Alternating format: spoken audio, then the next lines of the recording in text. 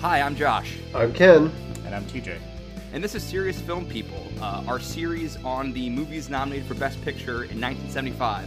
75 movies, 76 ceremony, a distinction that I am already tired of making. But today's our third episode where we're talking about Jaws. Ever heard of it? Ken, when did you first see Jaws? I've been watching Jaws for 2.5 decades, probably at least once a year.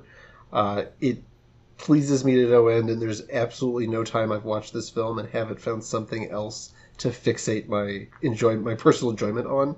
Every time I find something How many viewings new, do you think you're up to? I've probably watched the film at least, like I said, at least once a year. 20 plus? So, oh yeah, we're talking probably at least 30, 35 times. Ooh. TJ, when did you first see it, if you can remember? Many moons ago. I was a young lad, and when I was younger, I was really obsessed with lists. And so I had these two books that were one of them was the history of the Academy Awards by year, and another one was called the 101 greatest movies or whatever. And so I'd kind of read through that and then try to watch these movies if they were age appropriate. And I also watched the AFI countdowns, and this was on for quotes, American films, top 100 scares or whatever. And I was I need to see this Jaws movie. So I was probably 8, but I don't really know for sure. Were you also 8 or 9 when you saw Silence of the Lambs? Yeah. And Psycho, right Psycho. around that time, I was it's time to watch scary movies. For me, AFI did almost the same thing. I remember watching it with my parents because they did the first one 97, 98, and every year for a decade they did a new list. And yeah, I'd watch those with my parents, and if I hadn't seen something, my parents would be like, "Oh, we need to show you that." It's funny you mentioned what was, you'd go through the list and find the ones that were age appropriate, TJ, because I feel age appropriate meant something different in 1975. PG-13 rating. Yes. I was thinking about that, how it took them a decade after this movie to create the PG-13 rating, but Jaws being rated PG is wild to me. It remains wild to me. Yeah, I taught this one year in my film class, and it taught really well, but whenever certain things would happen, I'd put on my Mark Cummings and be rated PG, everybody, rated PG reminder, because it's I don't know that it should be R, but there's some gnarly stuff in this movie. It definitely needs an additional warning. There's throughout the first anecdote of the episode, I guess, but there's a story that Steven Spielberg was once lying on a beach just a couple of years later, and this woman walked up with her son, who was terrified to go swimming in the ocean. It was in the Los Angeles area. She noticed him, came up and said, "Are you Steven Spielberg?" He said, "Well, yes, as a matter of fact, I am." She looked at him and she goes, "Tell him it's okay to go out there. My husband took him to see your movie, and now he won't go into the ocean." And Spielberg looked at the kid and said, "Well, I can't really lie. It's not perfectly safe." Which is the greatest response to the situation I think is imaginable. But yes, little kids, he said the kid was 7, 8 years old at the time, and this was a couple years removed or something like that. Yeah. But you talk about the violence in this and whether it should be rated R. I can't think of a movie that has a more bloody death for the death of a child. A 10-year-old dies in this in extremely bloody fashion, and you don't see that. And especially in things that aren't rated R. And how much... Or at all, even. How much, heavy lifting people's reactions do to... Because, when Hooper sees Christine's body, and he... Yes. His reaction, but also his description, so you don't really see her remains there. Camera. But if you listen to what he's describing, it's gnarly. Yeah. It's very gnarly. Yeah, it's horrifying. And the same with, I guess the cop or whatever who discovers her body on the beach. He, we see his reaction to... We get a brief glimpse of, her arm coming out of the sand covered in crabs and stuff, but we see his reaction first where he, collapses and, nearly vomits. Well, funny you should mention that. In the book, they're very clear that all 3 of them vomit. There is no, I think, better example, as you said, when Dreyfus is in the medical examiner's office, his initial, intake of breath says it all. Anything he's about to say thereafter, you think to yourself, this guy's an expert. You assume he's seen shark attack victims before, and whatever he's looking at, literally he's in sharks, right? Mm-hmm. That's what Mrs. Brody, my husband, tells me. You're in sharks. That's correct. But and the way he asked for a glass of water is a great detail too, right? At the start of that medical examination thing. Yeah, that's great stuff. Well, let's get into the background of the movie. Before we do that, quick programming note from last week. TJ, you said the producers emailed in to give us a correction after last week's Dog Day Afternoon show? It was a note hot off the desk. I've got it here on a sticky note. Okay, lay it on me. We mistakenly said that Al Pacino was nominated for Best Actor 4 years in a row. I'm not going to point fingers, but I think Ken mistakenly said that he was not. Yeah. Okay, hold on. This is a we endeavor here. This is a collective. No, I'll take this one. I will not own your mistakes. I felt guilty as soon as you texted me about this. I wanted to close the beach, and you guys wanted to leave it open. Because also we all know, I will say we know better, and we did not. I totally wasn't thinking about it because we've had, I think, a discussion in private before about how weird it is that Pacino wasn't nominated for Best Actor that year for The Godfather. Yeah. In fairness, so yeah, with The Godfather's first nomination, it was a supporting actor nomination because Brando ran as actor and won. And Pacino famously boycotted they both did. Brando for the Native American representation, and then Pacino because he was pissed about the category fraud. He was like, I have the most screen time in this. I'm the lead actor. And he's right. But man, if they boycotted for category fraud now, half the Dolby Theater would be empty. Yeah. Well, we'll talk about it if we get to the 1973 films. But man, all-time acceptance speech, Brando sending that woman up in his stead. That's an episode in itself. Just talking about that acceptance speech, I feel like is and then John Wayne's like racist tirade about it. Yeah, he had to be held. He had to be held back in the wings of the Dolby, or I don't know if it was the Dolby back then. I don't know where they were at.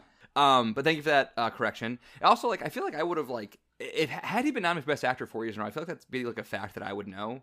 That's a fact that I would know offhand, and the fact that I didn't the fact that you were telling me that information for the first time should have clued me into is that true? But I guess the takeaway though is he was nominated 4 years in a row for his performances, and in all four, 0 for 4. he is arguably the lead or co-lead in all 4 films. Yeah. And then when he didn't win for 4 years in a row, he said to the Academy, "I'm going to take a flamethrower to this place." Direct quote. That's how he got Scarface. That's from Scent of a Woman, guys. Assuming. That's the movie he won his Oscar for. Is a quote from Scent of a Woman, directed by Martin Brest, 1992, co-starring Philip Seymour Hoffman. About as exciting as your description. I like the movie.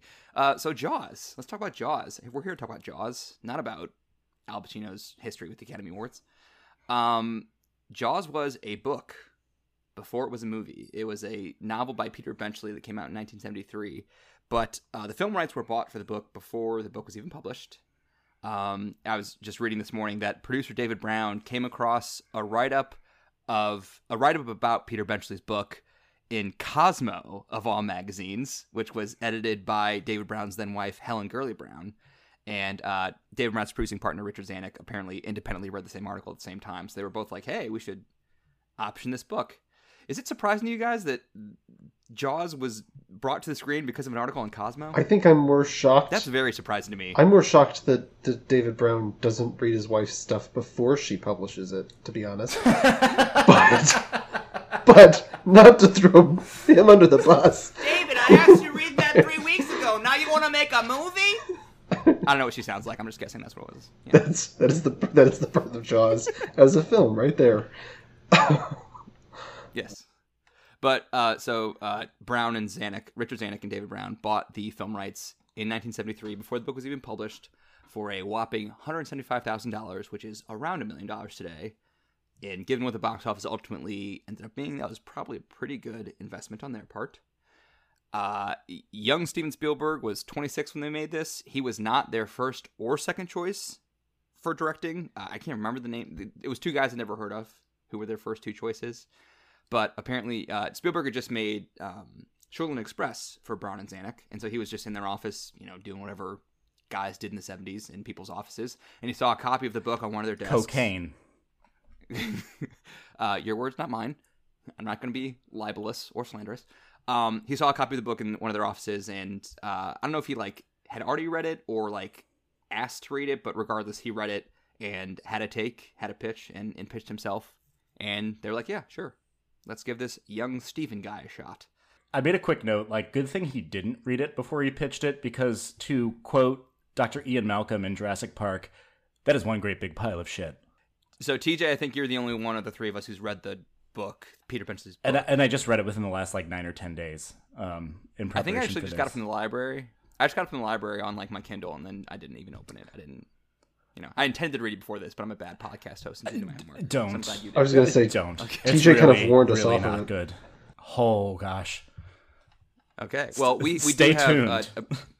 TJ's Literature Corner is coming up later in this episode, where TJ will break down the Peter Benchley book. But regardless, the other thing I read in the production or the pre-production stuff of this movie that really kind of made me laugh was that they originally gave them a 55-day production schedule, specifically so they could avoid a impending contract renegotiation with SAG. They didn't want to run the risk of that SAG actors would be on strike, so they tried to set the film's production schedule such that they would avoid any potential strike. In addition to that, they hired the novelist Peter Bentley to write the script because there was a either impending or ongoing strike from the Writers Guild, and Peter Benchley was not a member of the Writers Guild. So a lot of the production of this movie was just to work around the Hollywood unions, which was funny to me, especially given the themes. well, it's the idea that they're shirking the sort of the working class, if you will. We often tie unions to working, or at the very least middle class, as opposed to the wealthy, who usually are the managers. Yes, this film is certainly touching, at least participating in the conversation about the haves and between the haves and the have-nots and their relationship with one another. The lifeguards on Amity Island should have unionized, I think, and then they could have really closed the beaches because they wouldn't have lifeguards. On that point, while we're talking about let's listen here. We're talking about the introduction, and so I'm just going to jump in. You're talking about the 55-day shoot. I love the fact that they thought they could get it done in that shorter period of time, given the fact that Spielberg was so committed to doing this on the actual Atlantic. He didn't want to do it on the soundstage or on the back lot at Universal. And the idea that, we're going to start it up. May 1st was the starting date for the shoot on Martha's Vineyard, and the goal was to be done by July. Instead, it didn't wrap until October. And the thing is that Carl Gottlieb was brought in for a 1-week dialogue polish, just to work on the script for a week. But he ended up rewriting most of the script, including completing scenes the night before they were to be shot. And he is ultimately the main credited screenwriter on the movie. Who actually is credited? It is credited to... And Peter Benchley. Peter Benchley, the novelist, and Carl Gottlieb. Peter Benchley, I think, wrote 3 drafts of the script, and then revolving door writers came in after him, and Carl Gottlieb just contributed the most, I guess. I think I read that part of Spielberg's pitch was to kind of do away with the novel for the first 2 acts, and then kind of come back to the novel for the 3rd act when they're on the boat. Does that square away with your experience reading the book, TJ? It does. So the first scene and the first chapter are very nearly identical, except that the people were in a house. And then the business on the boat is quite similar, but in the novel, they don't get to the boat until it's part 3. So it's page 220 or 230 out of 310. Whereas in the film, it's the midpoint is going on the water. That's one thing I wanted to comment on, and we can talk about this later, but there are 2 things. Okay, hold on, back up. I didn't get to say that I have not seen this movie nearly as often as you guys have, or as many times as you guys have, or from an early age that you guys have. I didn't see it until after college. I think I probably only see it start to finish maybe 3 or 4 times. So a lot of stuff is still new to me. Unlike Ken said, you see new things every time, but that's one thing that's every time I watch it, I'm surprised by stuff. One of which is how early they get on the boat. Because in my head, when I think about the movie, I think, oh yeah, them on the boat. The 3 of them on the boat is the 3rd act, and it's not. There's still 50 plus minutes left. It's a little past the midpoint of the runtime, but there's still 50 plus minutes left when they get on the boat. And but then also once you do hit the 3rd act, probably around the time that they compare scars and he tells the story of the Indianapolis, you blink and the movie's over. The last half hour flies by in this. Sorry, I interrupted you. Continue your thought. No, not at all. And just the part 3 of the book and the second half of the movie are quite similar, except for some character dynamics we'll get into later. And then the ending is also very, very different for reasons that Benchley's trying to make allusions to Moby Dick that are clunky as hell. And again, more on that later. But nearly every change from the book to the movie was like way better for the movie, except I'm going to argue one. I didn't actually look up the box office for this because I just knew that it was, it was the biggest hit. It was the highest grosser of all time at the time, right?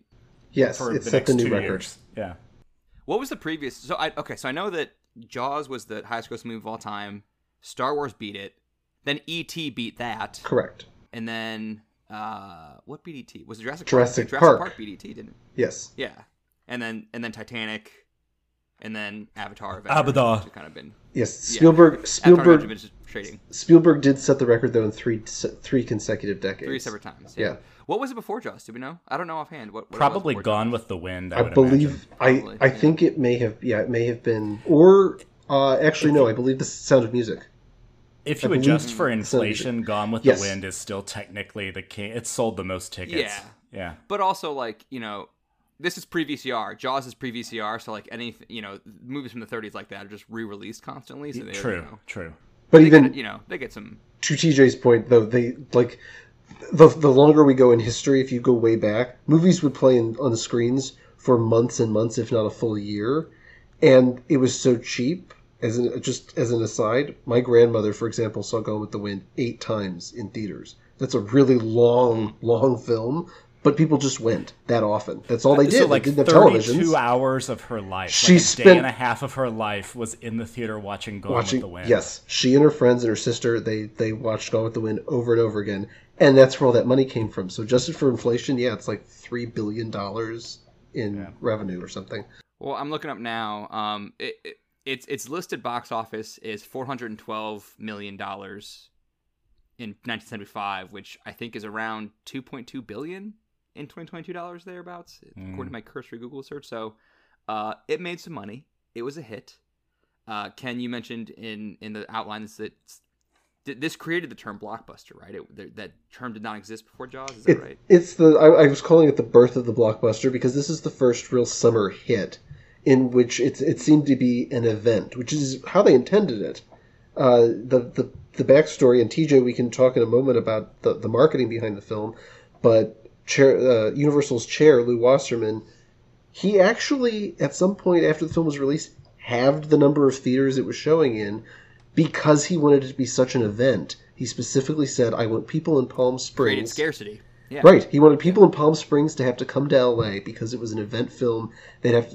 It would result in lineups outside the theater, which is what happened. But lineups increase interest, which increases sales. Because, if that many people are hence the term standing up... blockbusters. People lined up around the block. That's where Exactly. the term blockbuster came from. Oh, I thought they named it after the rental stores. I thought so too. I was really confused when I read that. I'm like, I don't think that's correct because there's obviously the term came from the rental store. Yeah, it's a shame. They need to get their facts straight. And I also think that I read that summer to your point, Ken, summer wasn't a big time for releases because people went outside. Correct. People went out and touched grass. Imagine that. They didn't go to the movies as much. I know. Is that wild? And so the idea of people flocking to the theaters during the summer was a novel concept, and yet they did for Jaws, which leads me to the question: why was this such a big hit? Why was this the highest grossing movie of all time? It's great. It's really great. It's a good movie. It holds up, 45 years later. But what was it about it in 1975? I don't have an answer. Just I'm going to set this up. TJ, you can take it from me in a minute. To set this up, think pre-1975. Most of the time, people are watching trailers only when they're going to the movie theater. So if you're seeing a preview for some upcoming or yet to be released film, you're most likely going to catch it when you're in the cinema watching something else. Jaws changed that because Universal decided we're going to spend a small fortune just inundating people at home on the television with advertising. You said it you said in the outline that they spent $2.5 million on TV advertising. Yeah, TJ, the movie's budget was $3.5 million. Yeah, TJ, I think you found that number, and it's believable because they really did. That's what drew people to this film initially. Because I think, like we were talking about earlier, the book's not that old, and the book sales were helped along by the movie. Now, granted, this film was also teased far enough in advance because Universal, again, was trying to kind of play that event film. Like, this is going to be something we want people to come see. And so they had snippets, and they were creating trailers long before the film was actually finished with post-production. They wanted people to know about this film coming ahead of time.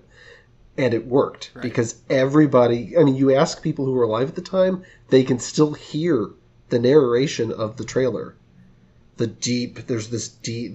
gentleman, and I can't think of his name now, but the gentleman who's doing the narration, the voiceover. In a world where sharks are attacking people offshore. It wasn't the In a World guy, but the gentleman they did get, he actually fought. They wanted a higher pitched voice. He's like, no, trust me, I know what you want. You have to go under and let the picture control, let the images control. In a world where there's sharks. That's what they wanted? Yes. Yeah. Okay. So, yes. A lot of, and this is the answer to this, we're going to try to unfold over the next 3.5 hours. But that's a joke. Get a bath and brick now. Yeah. I have diapers on, personally, which brings us to our next sponsor, Depends. When you need to do a 4-hour podcast, trust Depends. Okay, but a lot of people say, like, oh, it's the shark thing, right? And certainly there has been just an onslaught of shark movies since. A quick look at a very suspect list on IMDb titled All Shark Movies, all caps on the all. There's 183 movies, 9 of which came before Jaws. So that tells you there's about 170 plus shark movies made afterward. Now, looking through this list, they listed the Dark Waters movie with Mark Ruffalo, which is not about sharks, in there. So this list is suspect. But that's about insurance companies. Yeah. Real estate sharks. The real sharks. Yeah. But like there's Orca, The Shark Hunter. Let me read some of these. Devilfish. Okay. Sounds fantastic. There's one called just Shark Attack. Of course, Deep Blue Sea, Megalodon, Shark Man, Red Water. Okay. Do they have Shark Boy and Lava Girl from the Spy Kids franchise listed among here? That's correct. The Adventures of Shark Boy and Lava Girl 3D is listed. They do? Oh, you bet. Oh, I was kidding. Taylor Lautner, man. Into the Blue is listed. The Paul Walker, Jessica Alba vehicle, which I'm not sure if there's sharks in that. But there's some other good ones. Eagle versus Shark. Not about sharks that way. Shark in Venice. Mega Shark versus Giant Octopus. The point you're making is that sharks exploded in the pop cultural consciousness after the movie. Is that the point you're making? Yes, or but just trying to. Oh, you got to hear more of these. Mega Shark versus Crocosaurus. Okay. Okay. You can cut this later if you want. Super Shark, Snow Shark, Sand Sharks. Okay. It gets better. Do we have Shark Week on Discovery without Jaws? No, I don't think so. I can't imagine. Shark. I can't imagine women's prison massacre. I'm serious. We need to be done with this part. Okay, we've run the bit into the ground. Keep going, Ken.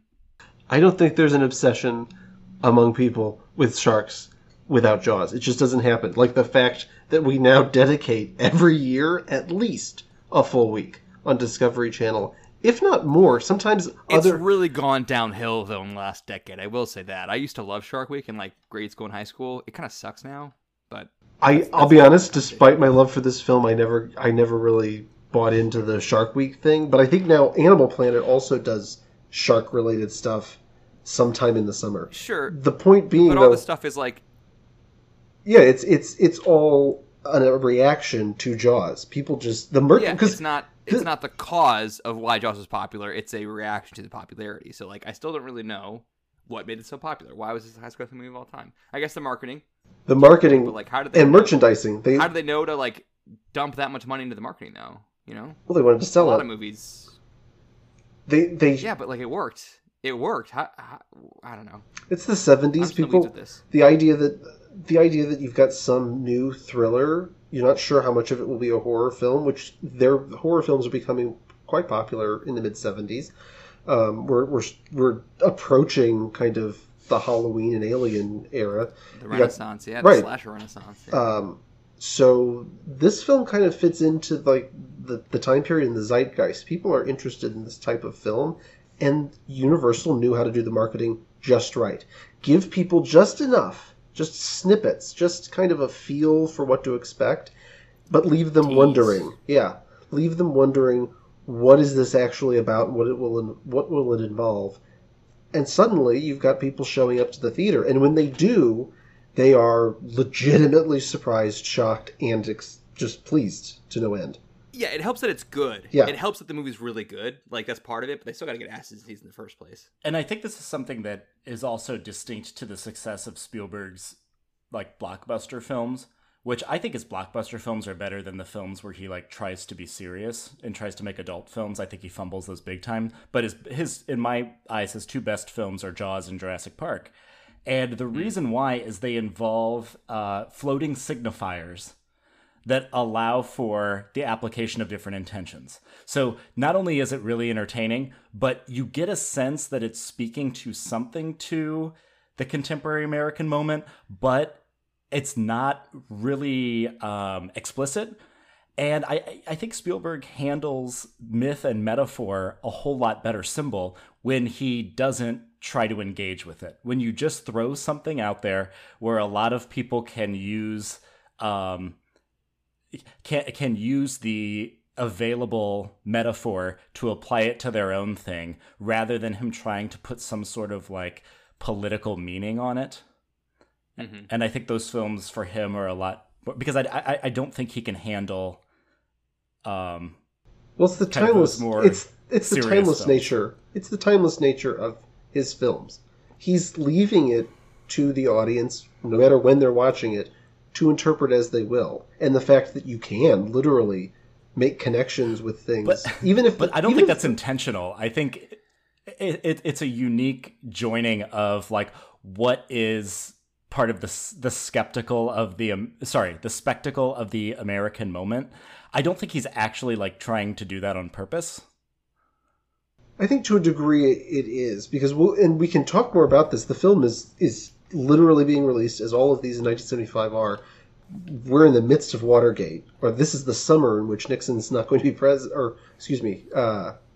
He's already gone. Yeah, he's actually already gone. He was on August 74. Right. So we're talking about Watergate is still hanging over, distrust within of the government, of authority. That's definitely playing into this film, but yeah, he's not making it overt. Well, hold on. Like, we're getting ahead of ourselves. But, like, what I think TJ is saying is that, like, it is maybe spectacle first, or at the very least, you can enjoy it on a spectacle level, as people clearly have, both at Jurassic Park and Jaws. But there are a lot of things to dig into that are less overt. It's spectacle first, commentary second, but there is plenty of commentary. And but the success, we'll talk about that. The success of that is because commentary is like, it's opened up, but it's not applied. Mm-hmm. Yeah, there are breadcrumbs, you know? And like, I think for a modern example is like, look at the first Jurassic Park versus anything in the Jurassic World franchise, which is spectacle only and removes any aspect of commentary or even character for that matter. But like my favorite scenes in Jurassic Park are like when they're at the lunch table discussing the ethics of what they're doing and that kind of thing. And like that being there is very important. And I think that's part of why Jurassic Park is one of my favorite movies of all time. I think one of the better movies of the last 30 years. But you look like you disagree, TJ. Well, no, I think those are similar, but Jurassic Park does interpret itself a little bit more than Jaws does. And it does, even, yes. I know you were just speaking, like, using figurative language, but I think to make my point, it's important that, like, it's not even leaving breadcrumbs, because breadcrumbs go somewhere. It's just going, hey, shark, this seems like it means something. And I don't think Spielberg has any idea what it means. But I'm not even talking about the meaning of the shark. I'm talking about the sociological response to the shark. This movie is not just about shark attacks. It's about a community's response to shark attacks, which is the things you can apply to a broader socio-political moment in the United States. Well, the shark itself, though, has interpretive value. I know. But there's things beyond just the interpretive value of the shark, too, that make this movie interesting beyond chomp chomp, people get eaten. You know? Well, that was my point about my litany of shark movies, is none of the rest of those had anywhere near the success that this movie did. So it's not really about sharks. Well, you have in the outline that the shark is a metaphor for a number of things. Do you want to get into that now? Well, we can, but I think it might be better to get more to the things, kind of the nuts and bolts of perhaps screenplay editing performances before we get to heavy interpretation. If we're going to talk about nuts and bolts, then we got to talk about John Williams. I think he's probably the first thing we need to talk about. I thought it was interesting that in the opening credits, it gives Richard Dreyfuss, Robert Shaw, and Roy Scheider. Roy Scheider, excuse me. And then it gives a few supporting character. Their names appear on screen. And then the first name that appears on screen that's not an actor is music by John Williams. And I thought that was interesting because like normally I feel like you get a casting director first or you get a production designer first. Like it's not normally the composer being the first person billed after the cast, but in this case it feels appropriate. I posed the question in the outline: how much of the success of this movie and the effectiveness of this movie is due to John Williams? And my answer is it cannot be measured. How much he contributed to this and its effectiveness. The most iconic piece of movie music of all time, arguably. This and Psycho probably are up there. And Star Wars. Again, John Williams, Jaws, Star Wars, Jurassic Park, E.T. Like, this is the first time we get John Williams doing what we now think of as a John Williams score. Before now, he's done other films. In the 60s, he was known as Johnny Williams. He won an Oscar for adapting Fiddler on the Roof a few years before this. He's already an accomplished composer. I looked at his filmography. Because I wasn't sure if he'd come out of nowhere with Jaws, but he'd been working steadily for 20 years. Like he actually worked with some very talented directors. I just didn't realize that was him. It was the first time I was aware of him. In fact, the year that the summer that Jaws is released in 1975, Williams is working on Alfred Hitchcock's last movie. He's accomplished. He has connections. People respect him.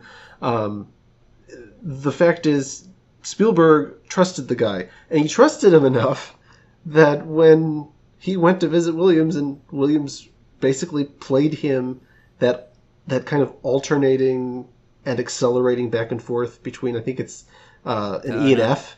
It's Williams has described it as, I think it's the E and the F. When he first played it, Spielberg's reaction was, "That's it?" And Williams looked at him and goes, "That's all you'll need." And he's right. Yep. There's a reason why Spielberg has credited Williams for seeing a film and the totality of a film better than directors. He can watch the film and he knows what the director is trying to do better than the director. Normally, directors submit a cut and edit to their composer, and then the composer has to conduct the music in time with the edit. And if you tour any film studio, they will show you the composing room, and there's a big white screen behind all the chairs of the music players, and they usually have the film playing as they record it, and he's conducting along with the movie. John Williams and Steven Spielberg famously do it the opposite way, where Williams will give him music, and then Spielberg will cut his movies in time with Williams' music because he trusts him that much as a collaborator, which is extremely rare, but very telling. And the other thing, I just wanted to throw this out there as a piece of trivia, is John Williams was conducting the orchestra at the Oscars in 1976, so he had to hop out of the pit to accept his Oscar for Best Score for this movie, and then quickly go back down to the pit to continue conducting, which that was funny. TJ, anything on John Williams? Jaws? Good score. Anything beyond that? Just one quick thing, which is that obviously there's the iconic thing that we can all sort of reproduce, the leitmotif. I think also the kind of jaunty seafaring stuff when they get on the boat is also really, really good.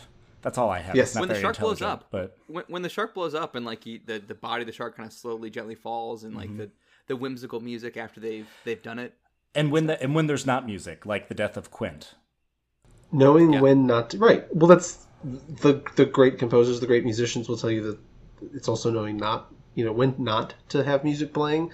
And in this case, when he is using it, he's using it carefully, and it is completely changing and elevating the scenes in which the music is playing. For example, when you get the leitmotif coming back, particularly I'm thinking of the scene with the two guys on a dock with the one guy's wife's holiday roast or whatever. Roast. Yeah. It's just a scene with two guys on a dock. The dock collapses, they end up in the water, and they're trying to outrun the collapsed dock. You don't see the shark. Yeah, one of them ends up in the water. Well, they both end up in the water. The other guy just slides off right in front of it and climbs back out. The other guy goes for a ride on the collapsed dock before... Well, he gets taken out because the dock gets pulled out. He's Correct. On the dock that gets pulled out. Yeah. He's got to outrun the collapsed dock. That's it. It's just it's a floating piece of wood moving rather quickly at dusk, and these two bozos on the dock. That's it. But suddenly you add the music, and you have an extra character in the scene. This scene becomes one of the most terrifying in the movie. Well, now's the time that I feel like this is a pretty well-known piece of trivia that like the shark didn't work. Their mechanical shark didn't work very well, so to work around that, they just didn't show the shark or they showed as little as possible, and that ended up making it 10 times scarier. And John Williams' score does a ton of heavy lifting there. As we mentioned, the opening credits, that's where we first hear that dun dun dun, and it's just like the POV of the shark swimming around, and like it's really terrifying. And like the combination of the absence of actually showing the monster and having the motif for the monster really, really works really well. I marked in my notes somewhere. I think that we don't get our first real look at the shark until an hour and 2 minutes in. Yeah, and that's during the attack in the pond. That's correct. Yeah, there's the aerial shot above the guy in the pond who's gets attacked when the kids are there. Yeah. You get the aerial shot, and that's the first time you kind of get an idea of the length of the shark, but you actually see the coloring and the outline of it. Well, we see like some fins spinning around when Alex Kinter dies, the 10-year-old. Yeah, but like the fins in a lot of those scenes, though, the fins aren't actually attached to the mechanical shark. They're actually just fins. You don't get a good look, yeah. And I think there's something also like that needs to be stated about the disturbingness of the dislocation of that camera POV, which is not just a way of shooting around the shark, but that puts the audience from the very first shot of the movie into the complicity of the killer. And the killer that's monstrous, the killer that's demonic, the killer that's that whatever. John right? Carpenter borrows for the opening scene of Halloween, 3 years later, very famously. Also due to budget constraints, but it seems very sort of like Hitchcocky. It has a lot to do with Peeping Tom. It's been used in other places as well. But just in doing that, it's I think that's something that also sort of like subconsciously unsettles us early on. And also, you just mentioned Peeping Tom, the fact that like that POV shot of the shark comes up on naked Chrissy swimming in the opening scene, up from below. A little perverted's the wrong word, but perverted. I mean, even look at. Sorry, you can't see it now, but the front of the book was the same as the front of the poster. A shark coming up underneath a female swimmer. Yeah. And one way of interpreting the shark, and this is borrowing from the discourse around Moby Dick as well, it's phallic. So there is something that's psychosexually suggesting rape within that first scene as well. One of the interpretations of the shark in the film is that it represents the sexual predatory behavior, or basically, as you said, sexual attacks on women, just the sexualized nature of society at the time and kind of the threat that comes with it. I mean, it's weird, but religious organizations actually liked this movie because... I was just going to say, the opening scene, like, is it like a little, the horror movie trope is you punish people who have sex or act immorally. Is the opening scene doing that? Because, like, the guy who passes out and doesn't go skinny dipping ends up surviving, and the hussy, Chrissy the hussy, who peels her clothes off and goes in the water, she gets it good. Yeah, well, is there something the shark is a strong moralizing force. Within the movie, and thus it lends the movie, I think, a pretty like conservative politic. Actually. The irony being though that it's also the villain of the film. It's the protagonist, which I think hints at Spielberg's actual politics and position. Perhaps like he's not suggesting that Chrissy deserved to die in the beginning of the film because she's a free-loving bohemian or whatever. It's the fact that like. It's just, this is the nature of this particular shark. This is the nature of the character of the shark in the film. And yes, you can read into it. As you were saying earlier, TJ, if Spielberg's not trying to, like, actively assign interpretations in the film, the shark is left to the audience to interpret as they will. And this is one of the top, I think, interpretations people have taken away from the film. And Spielberg is not going to argue against it. He's aware of it while he's making the film. He's fully aware of it. Do we want to talk about the shark metaphor yet, or is there still more stuff you want to cover before the shark metaphor, TJ? No, I don't care. Either way. All right, give it to me. Okay, so I'm borrowing heavily from two important sources. One is Then and Now, which is it's a podcast and it's a YouTube video channel that basically discusses philosophy, and an episode that they brought in specifically on Jaws and about the work of Slavoj Žižek, who's a contemporary Marxist philosopher, and he made a film called The Pervert's Guide to Ideology, and in there he talks about a lot of films, one of them being Jaws, right? So What Zizek's doing is he applies a psychoanalytic approach to ideology. For him, ideology isn't an external force that organizes history, like Marx might say. Ideology is consciousness. And so the way Zizek wants to read Jaws is that, and one of the reasons why it's so successful is he says it is American capitalist propaganda, and done really, really, really well. He points to the fact that Fidel Castro loved the movie. And Fidel Castro, and not as the only way, like it's not like Fidel Castro is like a great literary theorist, but that he read it as, look at all of these privileged, affluent white people getting just torn apart as their, the upper class here getting torn apart by this outside source. And before I get further, because I want to avoid monologuing as best as possible, you all's thoughts on just that initial kind of whiplash reading of the ideology of the film. Well, we got to talk about the mayor, right? Yeah, we'll get to the mayor, definitely. Yeah, well, like, you kind of mentioned that, like, with the moralizing in the shark, there's, like, a slight conservative bent to that aspect, but I think that, I'm gonna be careful here, but the mayor character is, Mayor he wants Volin. to keep the beaches open. He's Ron DeSantis. Well, hold on. He wants to keep the beaches open for the sake of the economy, and he does not take the issue seriously because it's happened to other people, but once it personally affects him because his kid was in the water during an attack, he suddenly wants to take the issue seriously. And I don't want to name names or name a specific party or a specific political leaning, but I think there are people in this country who don't take issues seriously if it doesn't personally affect them, and if it's happening to other people, sucks for them, but once it personally affects them, they want something done. Well, or I will name names. This was the Republican response to COVID. I mean, Where the bigger problem is, how is it going to affect the economy? And you know what? People are going to have to die. And 1 million people died because we didn't take the threat seriously. Million plus. That is an interpretation. I did see a lot of screenshots of the mayor on Twitter in early COVID times. And hard to ignore the parallels. Yes. It's the 4th of July, too. So the idea of, like, it's freedom, it's my choice is in the background of all of that as well. it's also not just the mayor. Like when it's not just the mayor; it's the townspeople. At that first meeting after, are you going to close the beaches? Yes. Yeah. You've got a woman in the background in the room who's like, as soon as he says it's just for 24 hours because Brody wants to close the beaches, and the mayor assures them it's only for 24 hours, and some lady in the back of the room yells, 24 hours? That's like 3 weeks. Because it's 4th of July weekend, this island runs on tourism. And this is the biggest weekend of the year. Everyone is most concerned with revenue and making sure that they're getting the bread and butter of their lives, right? They want the money coming in. So that's why, TJ, to your original question, that's not super surprising that Fidel Castro liked the movie.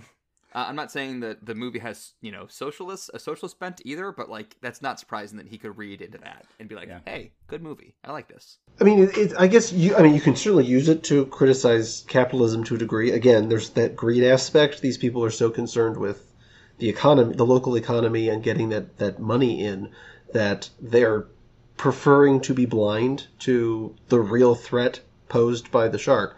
That said, it's also criticism of the human condition. Whether you're capitalist or socialist or communist, even a fascist, it doesn't matter. These people are reacting quite normally, I guess. If you are cynical about humanity, people are somewhat they're selfish to a degree. They are concerned about their own, and as you were saying earlier, Josh, until it suddenly affects them and they realize that that threat can actually reach them, it's like, well, let's not rush into things. Let's not go overboard. Yeah. It's their problem over there, yeah. And this is another important point that, and we'll link to the video, but the video brings up is when Jacques Lacan had a concept of consciousness as human consciousness needing, as Ken mentioned, the human condition, needing fullness, but then there's the contradiction wherein we don't have that sense of control and fullness. And the beginning of the movie is, right, like, you've got the well-meaning sheriff, the white picket fences, the biggest problems are the kids are karate chopping the fence. It's this idyllic, amity means friend, after all, right? It's this sort of idyllic American paradise, but that can never actually exist. There's always this hole. There's always this missing thing. And so we project that's why the shark is such an effective symbol, it doesn't represent one particular thing. Therefore, it represents whatever we want to villainize, right? And some other interpretations were the atom bomb, Watergate, natural disaster, foreign threats, immigration, a whole lot of other things. Whatever it is that you want to see as threatening this idyllic paradise. Hillary Clinton, if you're Mike Huckabee. Right, okay, well, whatever it is, right? And so it becomes this sort of mortalizing force. In the book, not in the film, there is a character that's like, this is God's wrath. This is God's wrath, right? Now, one thing, if I can read from the book for like a page-ish, Yeah. the book makes the sort of like capitalist critique much clearer in terms of who the victims are in a way that the movie I don't think does. For a movie about amphibians or sea life eating people and punishing them for being basically rich white douchebags, see Piranha 3D, which honestly is a pretty swell movie. But here, teenagers lay serried in tight symmetrical rows, the boys enjoying the sensation of grinding their pelvises into the sand. Thinking of... This is in the book? This is in the book now? Yes. Okay. Thinking of pudenta, genitals, and occasionally stretching their necks to catch a brief glimpse of some exposed, wittingly or not, by girls who lay on their backs with their legs spread. These were not Aquarians. They uttered none of the platitudes of peace nor pollution, of justice or revolt. Privilege had been bred into them with genetic certainty. As their eyes were blue or brown, so their tastes and consciousnesses were determined by either generations. They had no vitamin deficiencies, no sickle cell anemia. That's oddly racialized, okay? It is. Their teeth, thanks either to breeding or to orthodontia, were straight and white and even. Their bodies were lean, their muscles toned by boxing lessons at age 9, riding lessons at 12, and tennis lessons ever since. They had no body odor.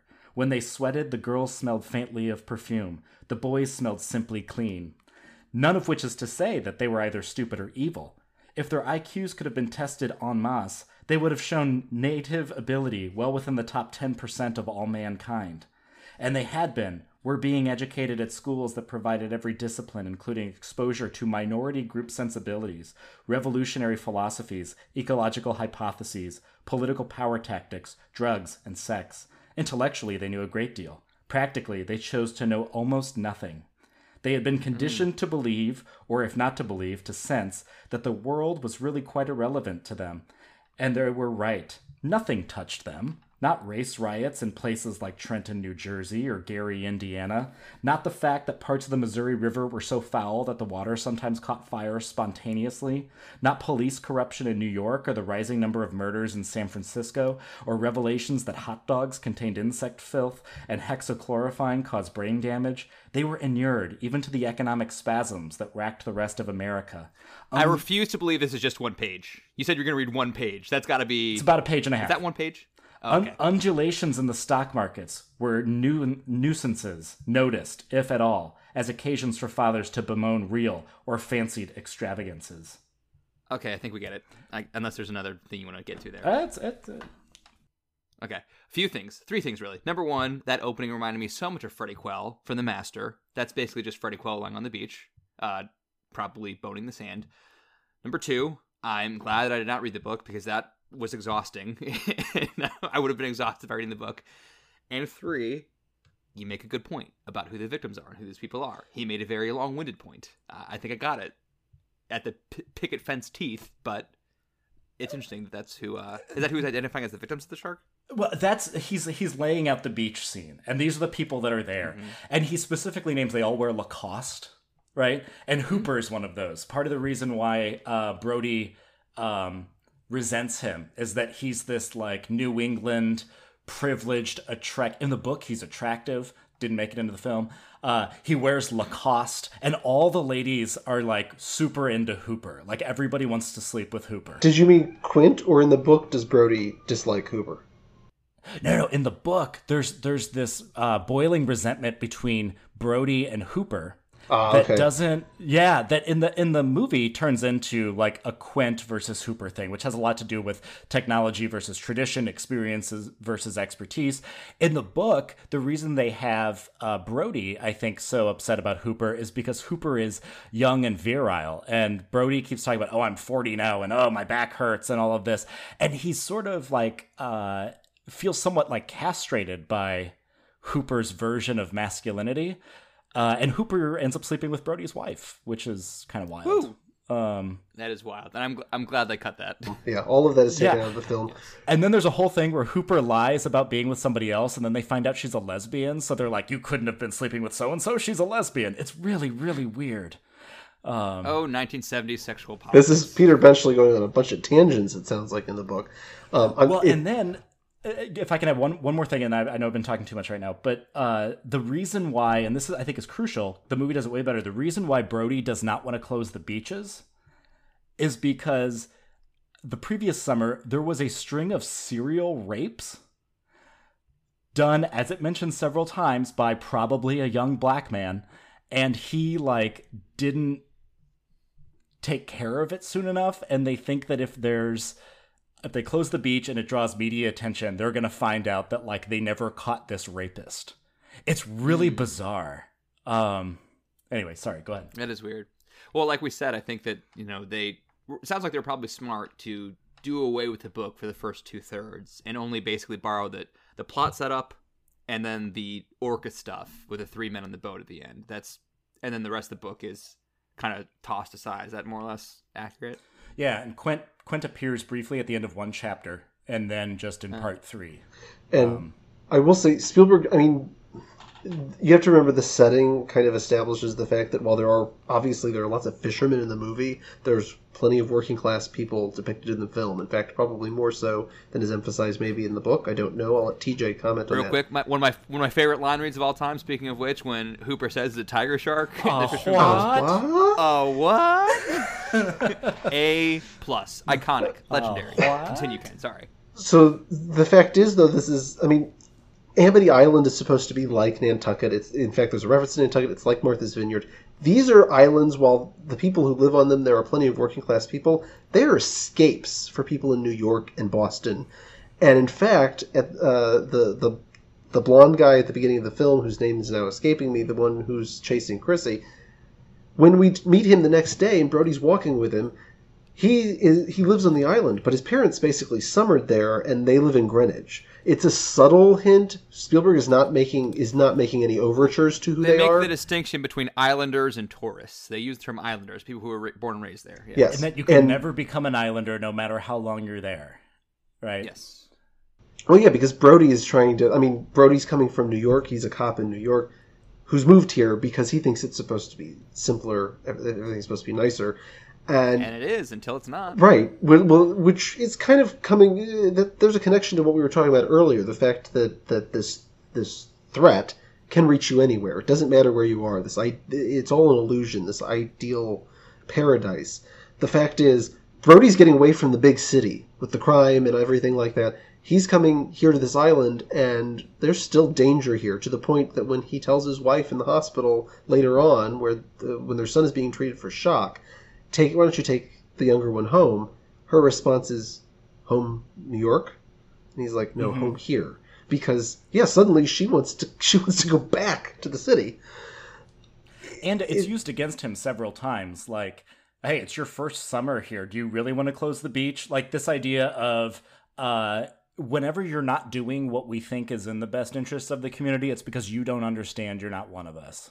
The first half of the film really emphasizes how much of an outsider he is. I mean, even the scene when they all come to try and talk with him on the ferry, he is all by himself over to the left-hand side of the screen, left-hand side of the ferry, and all of the other guys... That's a great shot. It is. That's a great Spielberg wonder. Everyone is to the right of him, staring him down, and the scene does become closer. He zooms in, shot by shot. They move close to the camera. The blocking, the guys move close to the camera, I think. Until it's just focused on the mayor and Brody. But Brody is all by himself while they're all staring him down on the ferry. Mm-hmm. And because he's the only one taking the position that he's taking, and he's not aware, as they assure him, of how things are done. Yeah, what emphasizes his powerlessness there too is one, he's on the water, and they say usually he sits in the car when he has to take the ferry.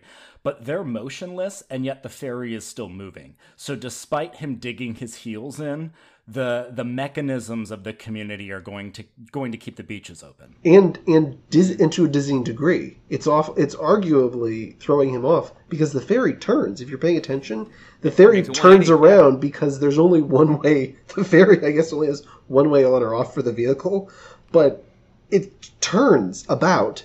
As it turns, Brody kind of like, he doesn't do a 180 in his but he's kind of convinced during the turning of the ferry, like, we should close the beaches. And then the mayor's like, you yell shock. We got to panic on the 4th of July. And then Brody's like, well. Which to this day, every time I watch that's good stuff. The medical examiner to this day drives me nuts. How could you possibly be convinced by the medical examiner at that moment? It might have been a boat propeller. Could be. I don't know. Boat propellers. Yeah, they tear up that girl. Sure. Crosses his arms. He's kind of got that, like, upon educated second consideration, it could have been. Yeah, like he's got this kind of like. I love that Hooper comes in and like one of the first things he says, he glares at the medical examiner. This was no boat propeller. Yes, exactly. Subtext, you fucking idiot. Yes, exactly. Yes. I love too when he's like, gentlemen, he wants me to tell you that you're overloading that boat. Like, no, whatever. He goes, you're all gonna die. And there again is that the tension that is sort of the conflict for Hooper, which is no, he knows, he's studied, he's an expert, but you can't tell these people that are reliant on their lived experience. Yes. Yes. Which kind of comes to a head with Quentin Hooper, as you kind of alluded. Yeah. Earlier. Yeah.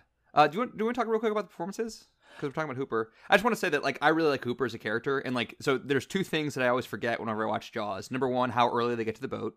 And number two, how much I like Richard Dreyfuss in this. Like, I like him an awful lot. Like, more than Roy Scheider or Can't take this Robert abuse Shaw. much longer. And I like his character a lot. And maybe it's because, like, I do have a couple of fancy college degrees, so, like, maybe I just identify inherently with the more academic character as opposed to blue-collar worker. And but, I mean, what do you guys think? What do you guys think of the three leads and everyone else? Well, to be fair, I think we're three educated individuals, and so we defer yes, to... You went to law school. TJ, you got a couple master's degrees, I think. Yeah, I mean, we all, The idea that we we all defer... spent a lot on our educations. We defer to experts when there are experts. Like, we trust people who study this stuff to get it right. They can still be wrong, but we acknowledge the fact that if anybody is going to know what they're talking about, it's most likely those people. And so watching Hooper, it's so frustrating. Oh, what? It's so incredibly frustrating to watch him amidst this chaos. I mean, both times. When he first arrives in the dock, and then when they bring in the shark later on. Like, there's this kind of chaotic jumble, which is, by the way, fantastic blocking on Spielberg's part. Those scenes are brilliantly done, and Verna Fields, who we'll talk about in a little bit, her editing on both of those scenes are fantastic. But he's kind of coming in and out of those shots, and he seems to be like the only one. He's thrown off by the chaos. He can't believe these people. He's immediately the only one your eye draws to, the first one your eye draws to many times in both of those scenes, because he's kind of got that yes but, or the excuse me aspect, because none of these people seem to know what they're doing. They're just kind of reacting and doing what they instinctively always do, and it's not enough here, and he knows it. And this is part of, I think, what, again, makes this movie maybe unintentionally excellent, is we can identify with him because of the trust the experts thing. Let's bring that back to COVID. Quick show of hands if you disinfected your groceries at the beginning of COVID. Okay, I did. So did Ken. I did. Yeah. I did not. Okay, sorry. I bought a UV wand and UV'd my keys and wallet when I got home from school. I went way over the top on this stuff because that's what they said to do, right? Now, once we got more information, that's really silly now. Like, I tell that story and people think it's funny that I, like, stripped in the garage and threw my clothes in the washer before I came in the house, right? Here's what's really terrifying, at least to people like us. Scientists, rationality, logic, does what it can with the information that it has. And yet it doesn't totally have all of that information. So you put Murray, the mayor, who's capitalism. You put Brody, the sheriff, who represents the functions of the state. And then you put science, Hooper, together. And the striking contradiction there is none of them really have the answer in the face of this unknown. The one person that's able to get them to actually confront the unknown is the person outside of that paradigm, which is Quint. And Quint works because Quint doesn't belong there.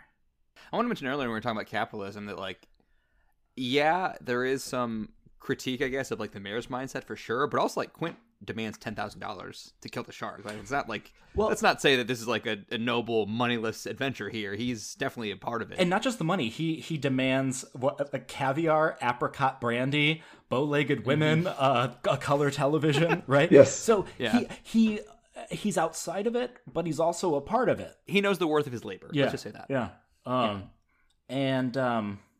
So part of the inherent contradiction is that, like, there is no escaping these structures, right? Mm-hmm. Yeah. Well, and real quick, I know we can talk more about like the dynamic of Quint and how he fits in, but just in terms of the performances, Robert Shaw was apparently he had, you know, his demons in real life, and I think he was like drunk for a lot of this shoot. He suffered from alcoholism, yeah, big time. Yeah, and I think that I read that the brilliant scene where they're comparing scars, and he tells the story of the USS Indianapolis, which is just an all-time scene in any movie that's so good. Apparently the first time they shot that, he was like drunk when they shot it, and he didn't feel like he shot that scene up to his potential because he was intoxicated. So he like kind of went crying to Spielberg that night or the next day and said, "Hey, can I try it again? Like I did not give you my best." In a documentary on the film made probably almost 20 years ago now, Richard Dreyfuss describes the night that they tried doing it the first night, that first shoot of that scene. He said, "I was convinced we were never going to leave. Like the night would never end, because Quint had asked Spielberg, or suggested to Spielberg, you know, I'd like to get into character. I think I should probably have a little bit to drink." Because they are drunk. The characters are Correct. drunk for this They're scene.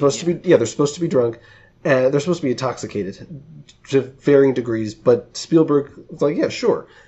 Unfortunately, because Robert Shaw is an alcoholic. Now, granted, he was, like, to put it into perspective, when I say alcoholic, he's from the group of guys like Peter O'Toole and Richard Burton and Richard Harris, these kind of hard-partying, rough... Yeah, he was in his 50s in the 1970s, so he's brought up a certain way. And, well, the guys who hung out in pubs until, like, 6 in the morning. Like, they have bar fights and talk shit, and... You know, Josh's people. He can't... Hey, now. Yeah, what college did you go to again? I went to the University of Notre Dame, the Fighting Irish. The Fighting Irish. And, sorry, continue. And Shaw, being an alcoholic, can't have just a little bit of alcohol to get into character. He's just drinking all night. And yeah, so they had to redo the scene. And Shaw's also, by the way, dealing with personal trauma at this time. His wife died a month before they started shooting. So, I didn't know that. Yeah, his wife at the time, she also fighting alcoholism at the time. She, opening night of a play in London, they had a great night. She came home and unfortunately accidentally overdosed. And the combination of the pills she took and the alcohol, she didn't wake up.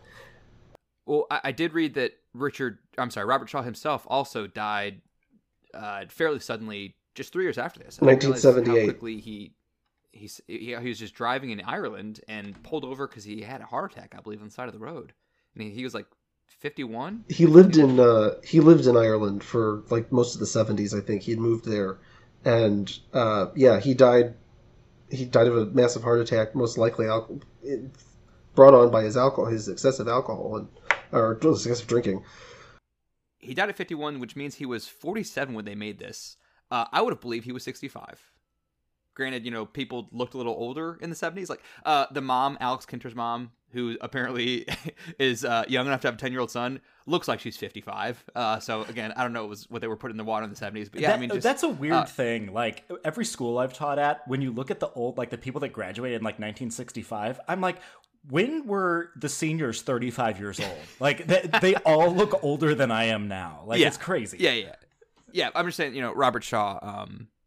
Again, he had his demons, and he I think probably may have been prematurely aged by the kind of life he lived, but still gave a good performance, iconic performance. Yeah, he's awesome, and Roy Scheider's great in this too. He really, really is. Yeah. I mean, Richard Dreyfuss is my favorite, but Roy Scheider, definitely. I think Shaw, probably because of that one scene, gives my favorite performance in the film, just because he really goes all out. But there's a pathos as well to his character that I think only Shaw can really deliver in this film. A successful career Shaw had. Granted, he died relatively young at 51. He's been doing film and theater for years. Very well respected. This is the production performance everyone remembers it for. And it's because he knocks it out of the ballpark. Dreyfuss and Scheider are they're creating a terrific dynamic though with him throughout the film. It occurred to me just now, those three, the triangulation of those three, are not that dissimilar from the three in Jurassic Park. You know, being Grant, Malcolm, and Ellie Sattler. Yeah. That you have like the younger expert, the kind of like no nonsense, more kind of like reserved rule guy, and then the like goofy wild card. You know. But I have no point other than it just popped in my head. Who of us is the Shaw, the Quint, and the Brody? I think Ken's definitely the Quint. Like, definitely. Really? I always identify with... That's the only thing I'm sure. When I watch this film, I always identify with Brody more. I was going to guess Ken was Brody. I'm sure Ken is Brody, yes. And TJ, considering we have TJ's Literature Corner, that probably makes you implicitly Hooper. Does that just leave me Quint? I'd be Quint? You need a... No, that's kind of rough. Okay. That's fine. You just need to get I'm drunk right now, so I can be Quint. I'm just kidding. I'm not drunk. I am over-caffeinated. Yes. Well, can we talk a little bit with Quint here? And the important way that he functions, and this will get into Josh's question about Quint and his death drive. Demise? Yeah. His what now? Death, yeah, okay. Yeah, death I do want to drive. talk about his death, but we can talk about that after your spiel here. Go ahead. He is inherently like tied to the Leviathan. Okay? He is a water person. And just the way that he's outside, he's the only one that really works to combat this monster. There's a wonderful Nietzsche quote I thought of. He said, "Battle not with monsters, lest ye become a monster. And if you gaze into the abyss gazes also into you." And so Quint, in the novel, less so in the movie, but in the novel, he is very much an Ahab figure. He's like 6'4". He has a limp. He dies at the end, as this Quint does. But and I promise it's only a paragraph. Brody put his face into the water and opened his eyes. Through the stinging saltwater mist, he saw the fish sink in a slow and graceful spiral. So it doesn't blow up, it just sinks, like Moby Dick does. Trailing behind it, the body of Quint, arms out to the sides, head thrown back, mouth open in a mute protest. So he, like, is tethered to the shark as it dies, which is exactly the way Ahab dies. And then Brody's the only one left. Hooper dies. The shark gets in and chomps him in half in his little shark cage. And Hooper's hanging onto a cushion just the way that Ishmael's hanging onto Queequeg's coffin at the end. It's like... I never read Moby Dick, so you just spoiled for me that Ahab dies. Thanks a lot, TJ. Everyone dies but Ishmael. And everyone dies in the book. But we'll come back and edit in a spoiler alert for everybody listening. Yeah, you're going to miss the amazing chapters about the taxonomy of whales. But so he exists as this sort of like a Harry Potter Voldemort thing, where it's like one exists for the other, and one cannot go on while the other survives, sort of thing. But then they like both have to die. It's mythically interesting to me. Yeah. So. I posed a question in the outline so Quint dies very dramatically, and I kind of posed a question like, did he want it to happen, but like he kind of seems to have the attitude of like either we're both gonna die or like I don't know what to say exactly, but like Ken, you mentioned that like you notice new things every time you watch this. You've seen this far more times than I have, but I just noticed in this most recent watch, probably an obvious moment for a lot of people who've seen the movie a lot, but for me it was new. He mentions during his story of the sinking of the USS Indianapolis, "I will never put on another life jacket again," because during like a 24-hour stretch, 1,100 men went in the water, 300 men came out, and they were all picked off one by one by sharks. So he says, "I will never put on another life jacket again." Moments before his death, when the Jaws shark is ramming the orca boat, there's a specific moment where he looks at a life jacket and meaningfully does not put one on, but he tosses one to Hooper and Brody. And so, is he planning to go down with the ship at this point? You know, is it his intention to, I don't. What do you guys think? I don't know necessarily that it's his intention. I think he was aware of the fact that it might come to that, but I think his death scene his death is not that of a man who's ready to go in that moment, because he is not finished doing what it is he set out to do. He wants to kill that shark.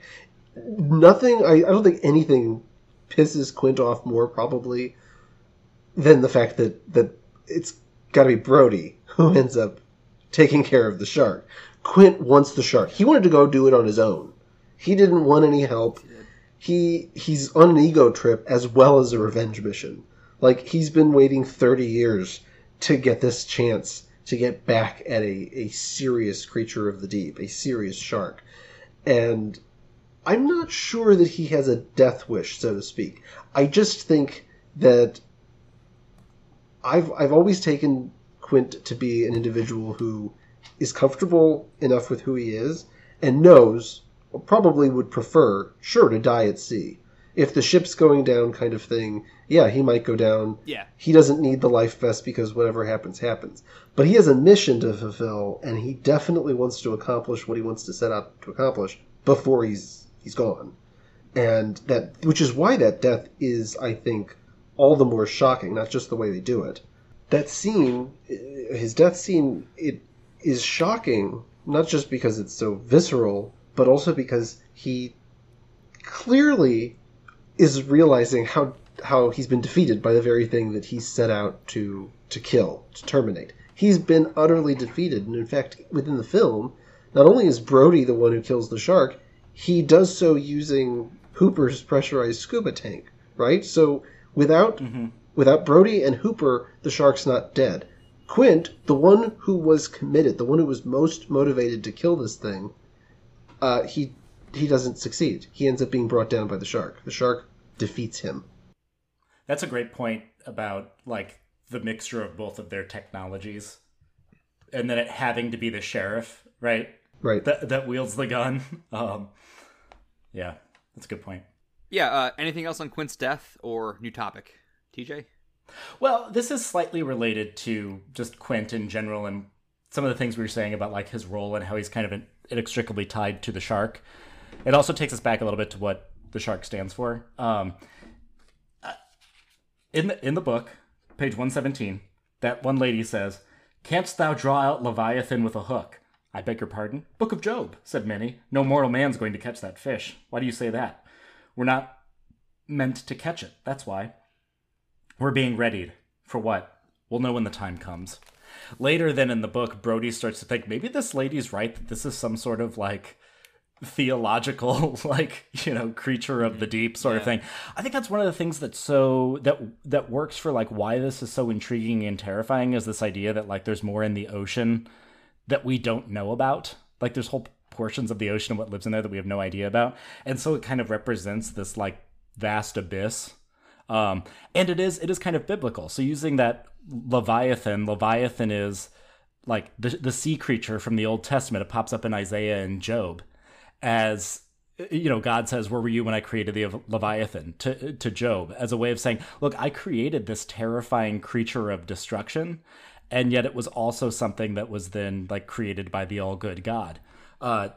Thomas Hobbes named his book that he wrote on government Leviathan. And he uses it in there as this metaphor of, like, you know, strength and power, but also of the, like, the total power of the sovereign state. Keeping people in order. And I think what's interesting is, like, the shark in Jaws functions as a Leviathan, both biblically, but also in the sense that Hobbes refers to it, because as we said earlier, the real danger the shark does is the way in which it, like, destabilizes the community. Yeah, it undercuts the power of the state. Right, basically, right. You know, to some extent. Yeah.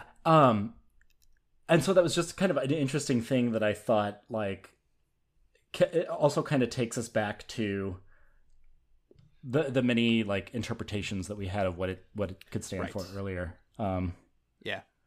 Were you guys aware afterward of how shark populations were horribly depleted after this movie? I've heard this. Do you have data on this? I have some data. Since the release of Jaws in 1975, shark populations have fallen catastrophically. Over the last half-decade, populations of sharks and rays have decreased by 71%. More than 100 million sharks are killed each year, and over 30% of all shark and ray species are considered threatened. Here's what's wild. Sharks in movies, which we talked about earlier, the only like nice one is in Finding Nemo. And He's only kind of nice. yeah. And in 2020... And Shark Tale, Marty Scorsese's That's Shark true. Tale. That's true. Yeah. In 2020, there were 13 shark-related fatalities worldwide, 10 of which were unprovoked. So the likelihood of encountering a shark is lower than that of being struck by lightning. And this McCarran put it this way: you're more likely to be bitten by a New Yorker than to be bitten by a shark. So there's something, and I don't think it's totally blamed on this movie. I think it's blamed on what this movie's tapping into, which again is this sort of like deep-seated fear of this like unknown vast creature. Yes. But it has galvanized people. I mean, I will say real quick that I live in Los Angeles, so I'm the only person who lives near an ocean of the three of us. Mm-hmm. And my wife and I saw Jaws on the big screen last 4th of July last year. Oh, wow. I was played at the Aero Theater, the American Cinematheque. Shout out to the American Cinematheque. And that same day, I was reading the LA Times, and they were showing a story about how a few great whites showed up in Orange County, like about 100 yards out from the shore, and I was like, of all days for me to read this is the last day that I need to be reading about great white sharks in Orange County. So impeccable timing, LA Times. Just chef's kiss. Thank you. There is as irrational as it is. There's also just an inherent fascination. I think Jaws kind of just reminded us how, I guess, interesting sharks can be. They are terrifying, and yet fascinating in part because they are our only real predator in a place that we can only encounter them by choice. We're not native to the ocean. We're not native to the water, obviously. We have to choose to go into their arena, and they are our only real... Sharks are our biggest predator in the water. They're the thing we're most terrified of, at least. They're not necessarily, in actuality, the thing that kills the most people from the ocean, but they're the thing we're most terrified of, because they are the apex predator. Orcas don't really get close to shore, right? And they don't. At least Americans don't really encounter hippos very often, unfortunately. Well, and fortunately, the thing you said, Ken, though, about how they're like terrifying and fascinating, I think that combination of the perverse is what's really at the core of this. It's the same thing that, like, if you get near the edge of a cliff and you're like, oh, I just have to look over, but also I'm scared of falling. Or that thing where you watch a car accident, you like look as you drive by. Like, these are things that you should be repulsed by, but we're like weirdly drawn into at the same time. Yeah. Yeah. There's no question that Jaws, as Josh, you brought up at the beginning of our conversation, the effect, I think, is it's kind of instinctive in human beings. They went to see this movie, they were terrified by it, and what they were terrified by interested them to the point that suddenly it exploded. And you get Shark Week, and yet also, as to TJ's point, you get people wanting to kill sharks because, well, they're terrifying. Devastation to the ecosystem, yeah. And I have a right to defend myself from these terrible threats, even though they're not really all that actually threatening on a regular basis to human beings. Smile, you son of a bitch. Yes. Which they play at the Blues games when we play the San Jose Sharks. Yes, they do. That's a good touch. Ken, you wanted to say something earlier about the editing? Well, this film doesn't work without John Williams, but also doesn't work without Verna Fields. And granted, Spielberg also must be credited with the editing. He and Fields were working closely together. In fact, when she was editing while they were on Martha's Vineyard, so like I think the first half of the film she pretty much edited on the go while they were filming. It's the back half of the film, primarily all of the stuff that was filmed on the ocean, that they had to wait to bring back to California, and she edited at home. She edited her home.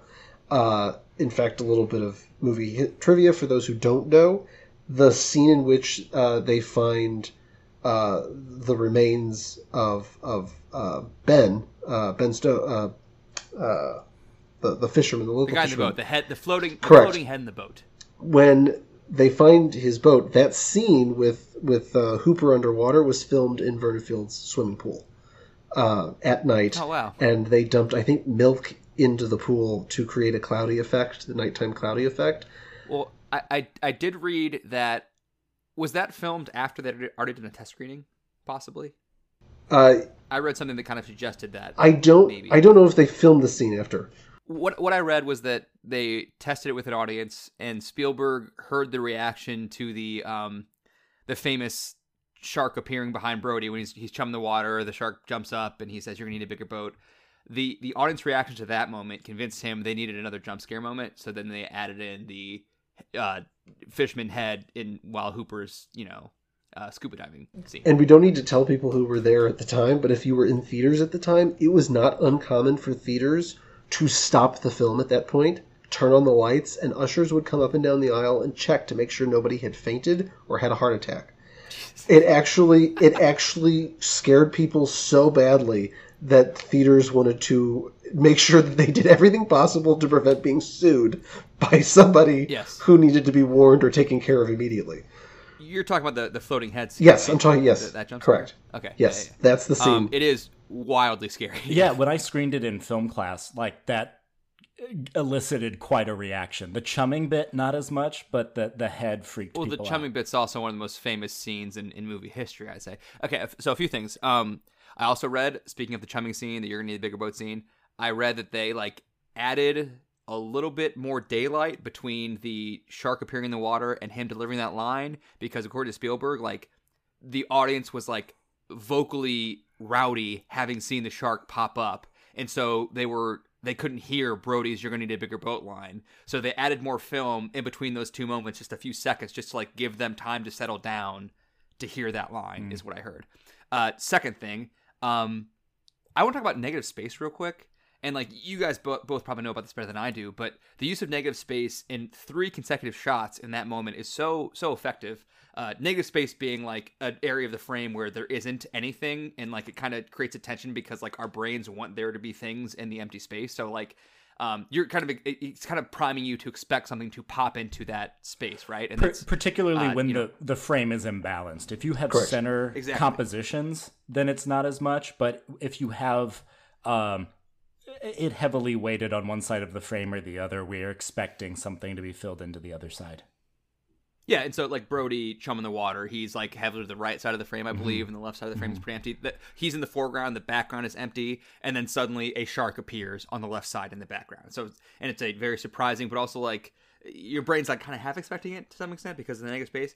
And then the very next shot is it's not just a shot of Brody, it's a shot of nothing that he rises into the frame. So he fills, it's pretty much instantaneous, but it is a distinct choice to create a second consecutive shot of negative space. Then the third shot after that is Robert Shaw in the cabin part that, again, negative space that Brody slowly backs into and then says, "You're going to need a bigger boat." So it's 3 consecutive shots of negative space being filled, however quickly. In the first 2, it's very quickly. In the third, it's not. But and then obviously the fisherman, the floating head, Hooper approaches. There's a hole in the hull of the boat that he approaches, and it's dark, and then suddenly a head appears, and that's it's filling the negative space. It's very surprising. I think as a compliment to that, earlier in the film, the scene where the Kinter boy dies, with the editing, Fields cuts on people passing in front of the camera, right? Every cut, even if it's just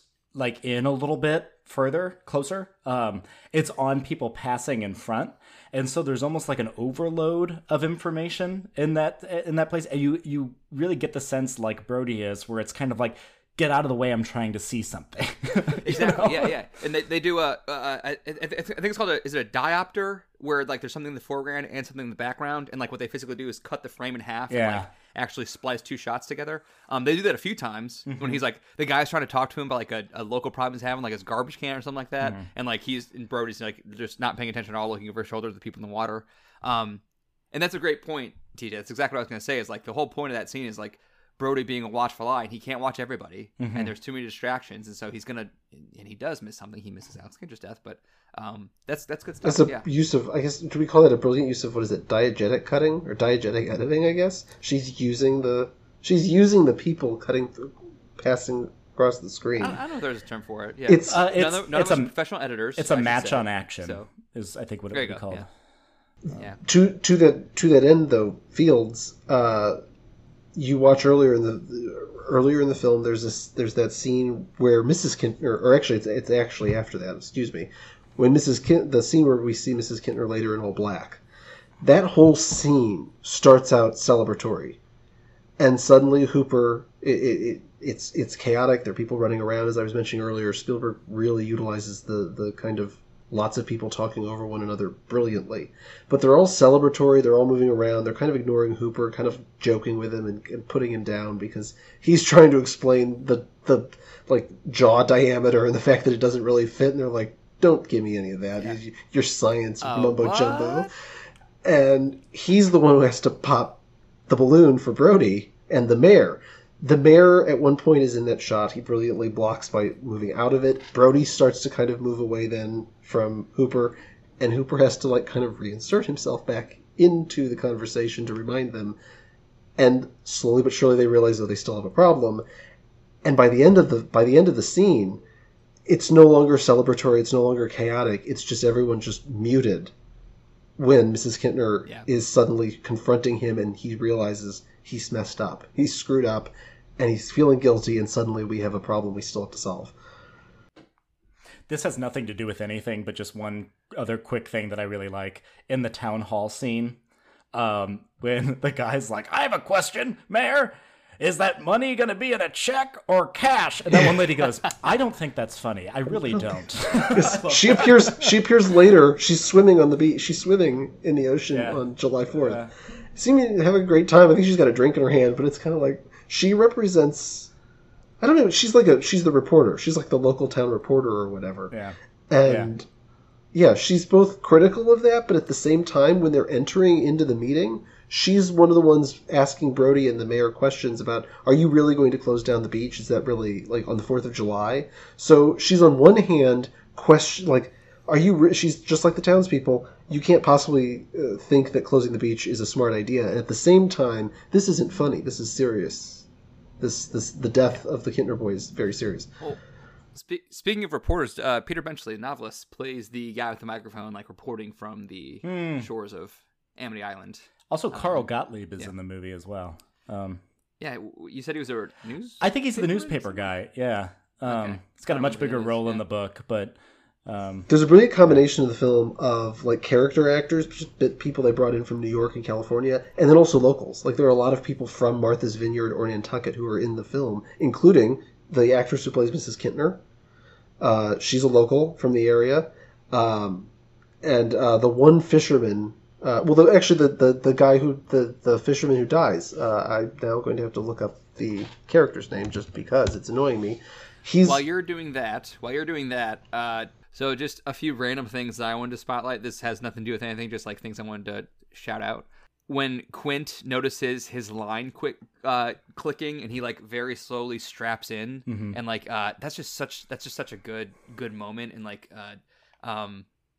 he puts the straps on the left side of his line. He puts his line like into the little holder thing. He sets his feet up against like the bracing board. And that's just good shit. The cut of his foot on the resting and just bending it. There's something pleasurable about that cut that beats all get out. And then another random thing, I love that like he emphasizes so many times that like when they attach the barrels to the shark, like the barrels are going to keep him from diving down to him because he's being buoyed up by the barrels that are attached to him. And they get 3 barrels on him. And he says at least 2 or 3 times, there's no way he can go under with 3 barrels. Not with 3 barrels. He can't go under. Not with 3 barrels. And then like the last time he says it, it cuts directly from him saying he can't go under again. Not with 3 barrels. The very next shot is like the boat in like kind of the mid ground and then the 3 barrels in the foreground. And they just slowly get pulled under, leaving like a wake in the water moving towards the boat. And then it's just stillness for a few seconds as the boat and the lack of barrels sits there. It's just such an effective cut. It kind of reminded me too of like, just as a visual signifier, the same sort of thing in Jurassic Park with like the tremors on the water, you know, which doesn't totally make sense because it's not consistent throughout the rest of the film, like about when the tremors happen and when they don't, but it's just such an effective way to like forebode menace, you know? Yeah. Ken, any like random things you just want to throw out there that we didn't get a chance to cover? I do want to throw this out because, again, it's a fun fact, but Ben Gardner is the fisherman I was talking about. He's the one they find whose head pops out of the boat. The actor who played him, Craig Kingsbury, was actually just a local on the island and is actually the guy that Robert Shaw met, talked with, and used to create the character of Quint. Local fisherman, kind of a rough guy, and a bit of a local legend on the island, apparently. He apparently spun yarn after yarn talking to Robert Shaw, and Shaw believed every cockadoodle story that was told to him. And Shaw, at one point, went on television, was interviewed about the film, and suggested that there was a great deal of incest on the island of Martha's Vineyard, which obviously did not please the locals on the island at the time, but it turns out he had been told some kind of crazy story by Kingsbury, who was, I no doubt tickled to no end when he heard that on television. Sure. TJ, any random stuff that didn't fit into the discussion you want to throw out there? Not really, other than this is what a bad person I am. And this happened with my students as well. When the Kinter boy gets eaten, it's sad, but then I'm like, oh, good, the guy found his dog. Wait, did he find his dog? Did the dog actually show up on shore? Oh, yeah. He does? Okay, yeah. I must have missed that. I thought the shark got both the dog and Alex Kinter. No.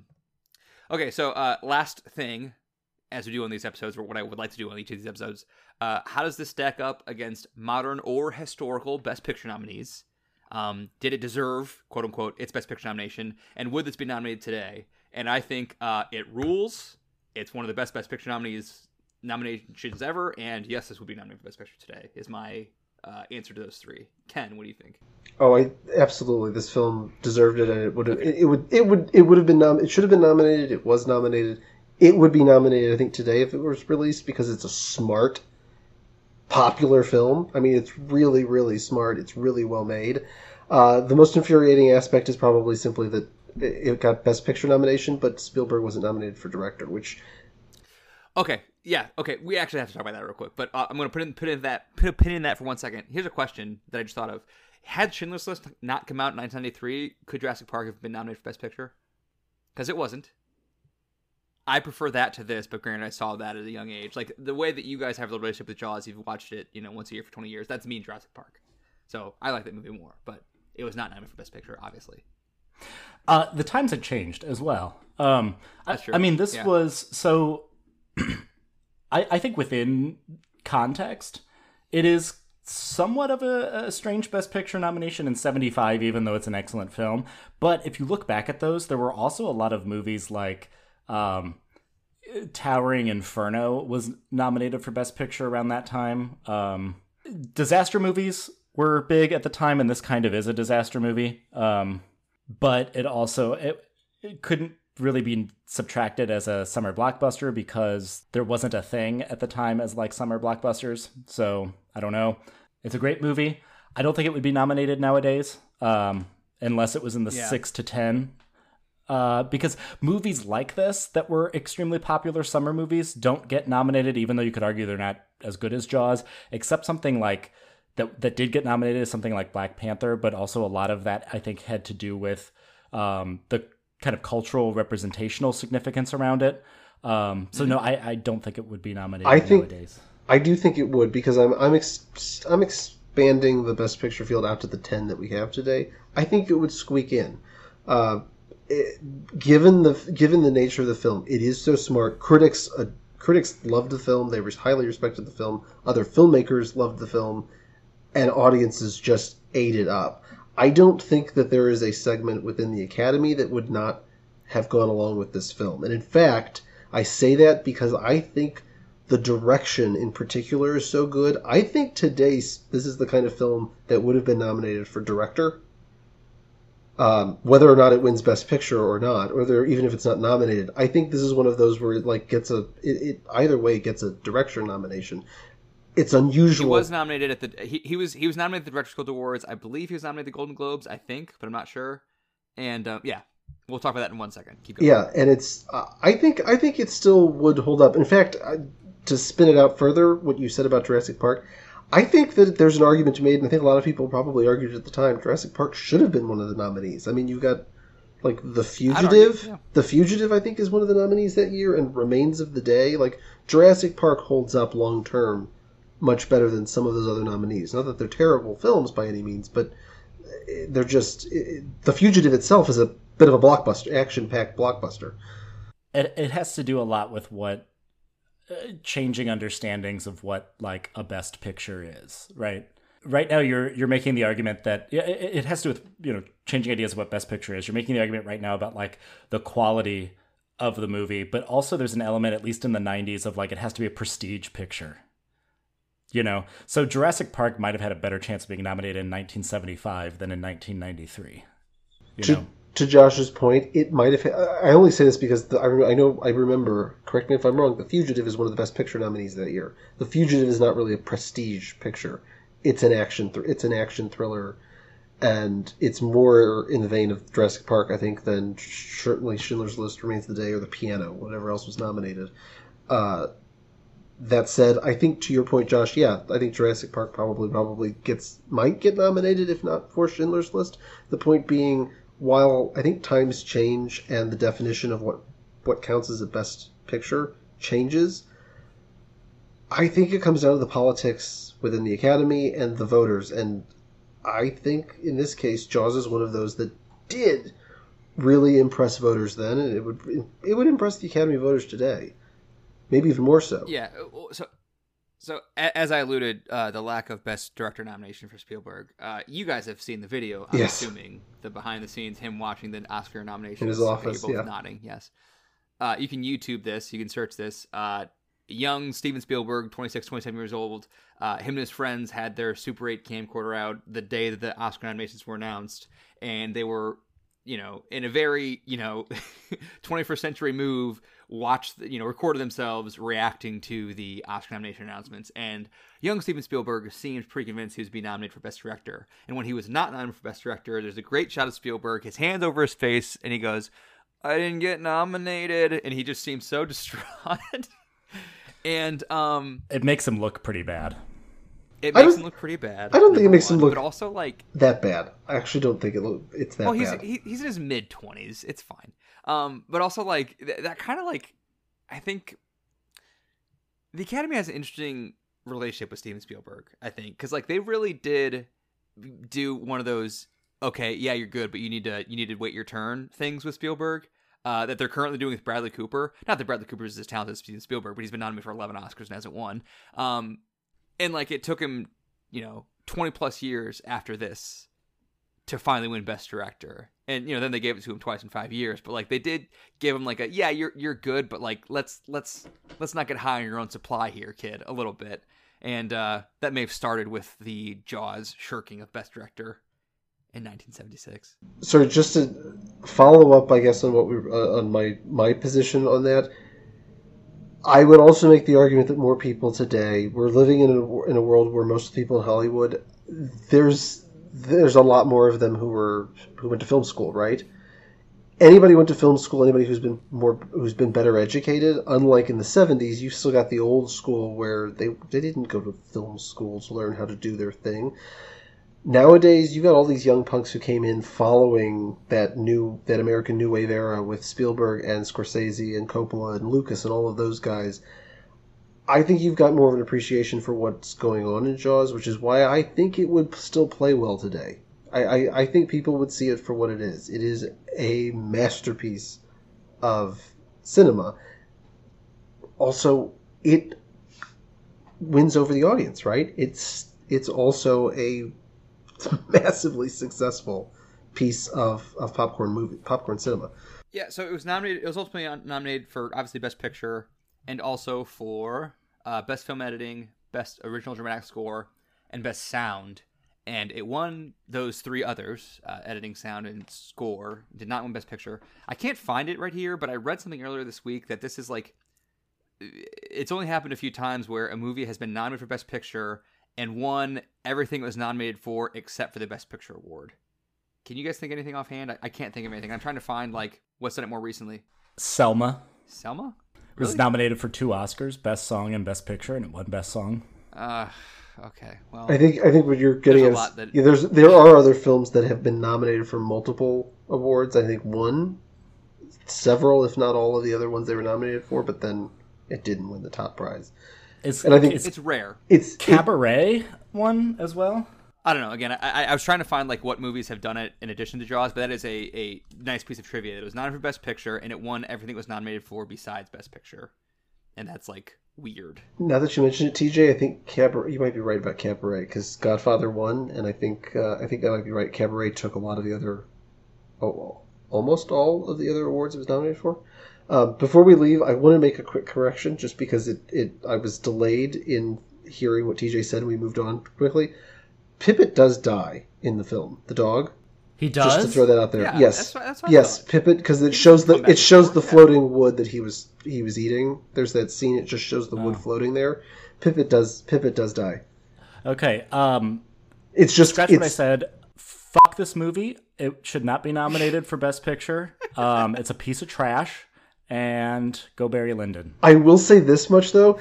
What does it say though about Spielberg or cinema or audience goers? All of the deaths in this movie, he does not show the dog's death. He does not show the shark getting the dog. It's just hinted at. And the fact that the dog doesn't reappear. He shows all of the other deaths or the results thereof. As TJ's alluding here, audiences have a real hard time with dogs dying. I mean, see any sad movie about dogs and you'll know exactly what I'm talking about. But the fact that a 10-year-old kid dies in the scene in very bloody fashion, and TJ's like, oh, that's okay though, as long as the dog's okay. Oh, the dog died. Fuck this movie. Like, that's telling. I think. I did find a list of movies that won everything except Best Picture. Okay, what is it? Lay some on us. There's quite a few, so I won't name them all. But Bohemian Rhapsody went 4 for 5. Oh no. The Blind Side won Best Actress. Wait, was that? Really? Was that only two? That's just a couple. Actors Yeah. in Picture. Okay. Traffic went 4 for 5. Well, that won Best Picture. No, I'm sorry, that did not no, win Best Picture. Gladiator. I think Traffic. Or I think Training Traffic Day. was the movie that I was thinking of. That was Gladiator. Yeah, it was Gladiator. Yeah. 3 Coins and a Fountain, King Solomon Mines, Letter to Three Wives, Treasure of the Sierra Madre, Miracle on 34th Street, Adventures of Robin Hood, The Story of Louis Pasteur. I think Naughty the Marietta. stat that I saw. I think the stat that I saw, the movie that I was trying to find earlier, it was Traffic. Because Traffic, I think, was the first movie to do that since Jaws, to be nominated for multiple, including Best Picture, and win all except Best Picture. Because you mentioned Selma, you mentioned Blind Side, and Bohemian Rhapsody. Those were all after the expansion to 10 nominees. Oh, so that's in the true. 5 That's nominee true. era, Yeah. I wonder if is there anything? Can you see anything between Jaws and Traffic in that 25-year? No, stretch? nothing. Yeah, there you go. Okay, so that's probably what I was reaching for is Traffic. Good movie, Traffic. Mm-hmm. Last question, then we can break it. Should this have won Best Picture? I think that's a question for like 2 weeks from now, isn't it? Yeah, I guess so. I guess we will have to tease. We will probably have a shorter episode, not this length, about just like kind of recapping the movies of 1975. 75 movies, 76 ceremony, a distinction I'm already tired of making. Yeah, that'll be our last episode in the 1975 series. Any closing thoughts on Jaws? Ken Dusold, go. Just for audiences, I want to make it clear. Just so Josh doesn't have to keep saying that, just understand that the Oscar ceremony always follows the year they're keep saying it. They're just to make it clear. Keep saying it. Just understand that. Jaws, I mean, I'm not going to hide the fact I adore Jaws. It's one of my 10 favorite films of all time. I clearly, I described earlier, I've seen it so many times, and I'll keep watching it at least once a year going forward. I love the fact that while, yes, you can kind of poke at a little bit the fact that it gave us the blockbuster, and we're no doubt going to talk more and more going forward about our opinions and kind of frustrations with blockbusters and where they've brought us and cinema to this point. The fact is, though, Jaws is the first real blockbuster, and yet it's doing less with more, something that we don't really equate with blockbusters nowadays. It's a smart, brilliantly directed film, edited, its reliance on editing and music, unlike most blockbusters, that stands it holds up. It stands the test of time. It is, as I made the argument earlier, I think it's timeless. It just works at all times, and will still be watched long after all of us are gone. So, yeah, Jaws is one of those all-time greats. I'm gonna live forever personally, so that it won't be watched after I'm gone. TJ, final thoughts on Jaws? Like I said, I taught it one time. It taught really well, which to me says that it's something that is engrossing to people that aren't necessarily serious film people, but also there's high schoolers, right? You're talking about high schoolers in 2020-ish. Yeah. Many of whom will tell you I don't really watch many movies because they're too long. I can't sit through a 2-hour movie. But they enjoyed it, and yet there's also stuff there to teach about film history, film technique, etc. So I think it has a nice blend of populism and serious film people. I agree. Yeah, good movie. That's my final thoughts on Jaws. Good movie. Next week, are we doing Cuckoo's Nest? Is that next? Nashville. LMNO. We're going alphabetical, so it's Nashville. Nashville. N before O. So next week will be Robert Altman's 1975, Paul Thomas Anderson-esque. It's bad for me to say. Nashville. Yeah. So come back for Nashville. Hope you've enjoyed Jaws. Thank you for listening to Serious Film People, and bye. Farewell. See ya.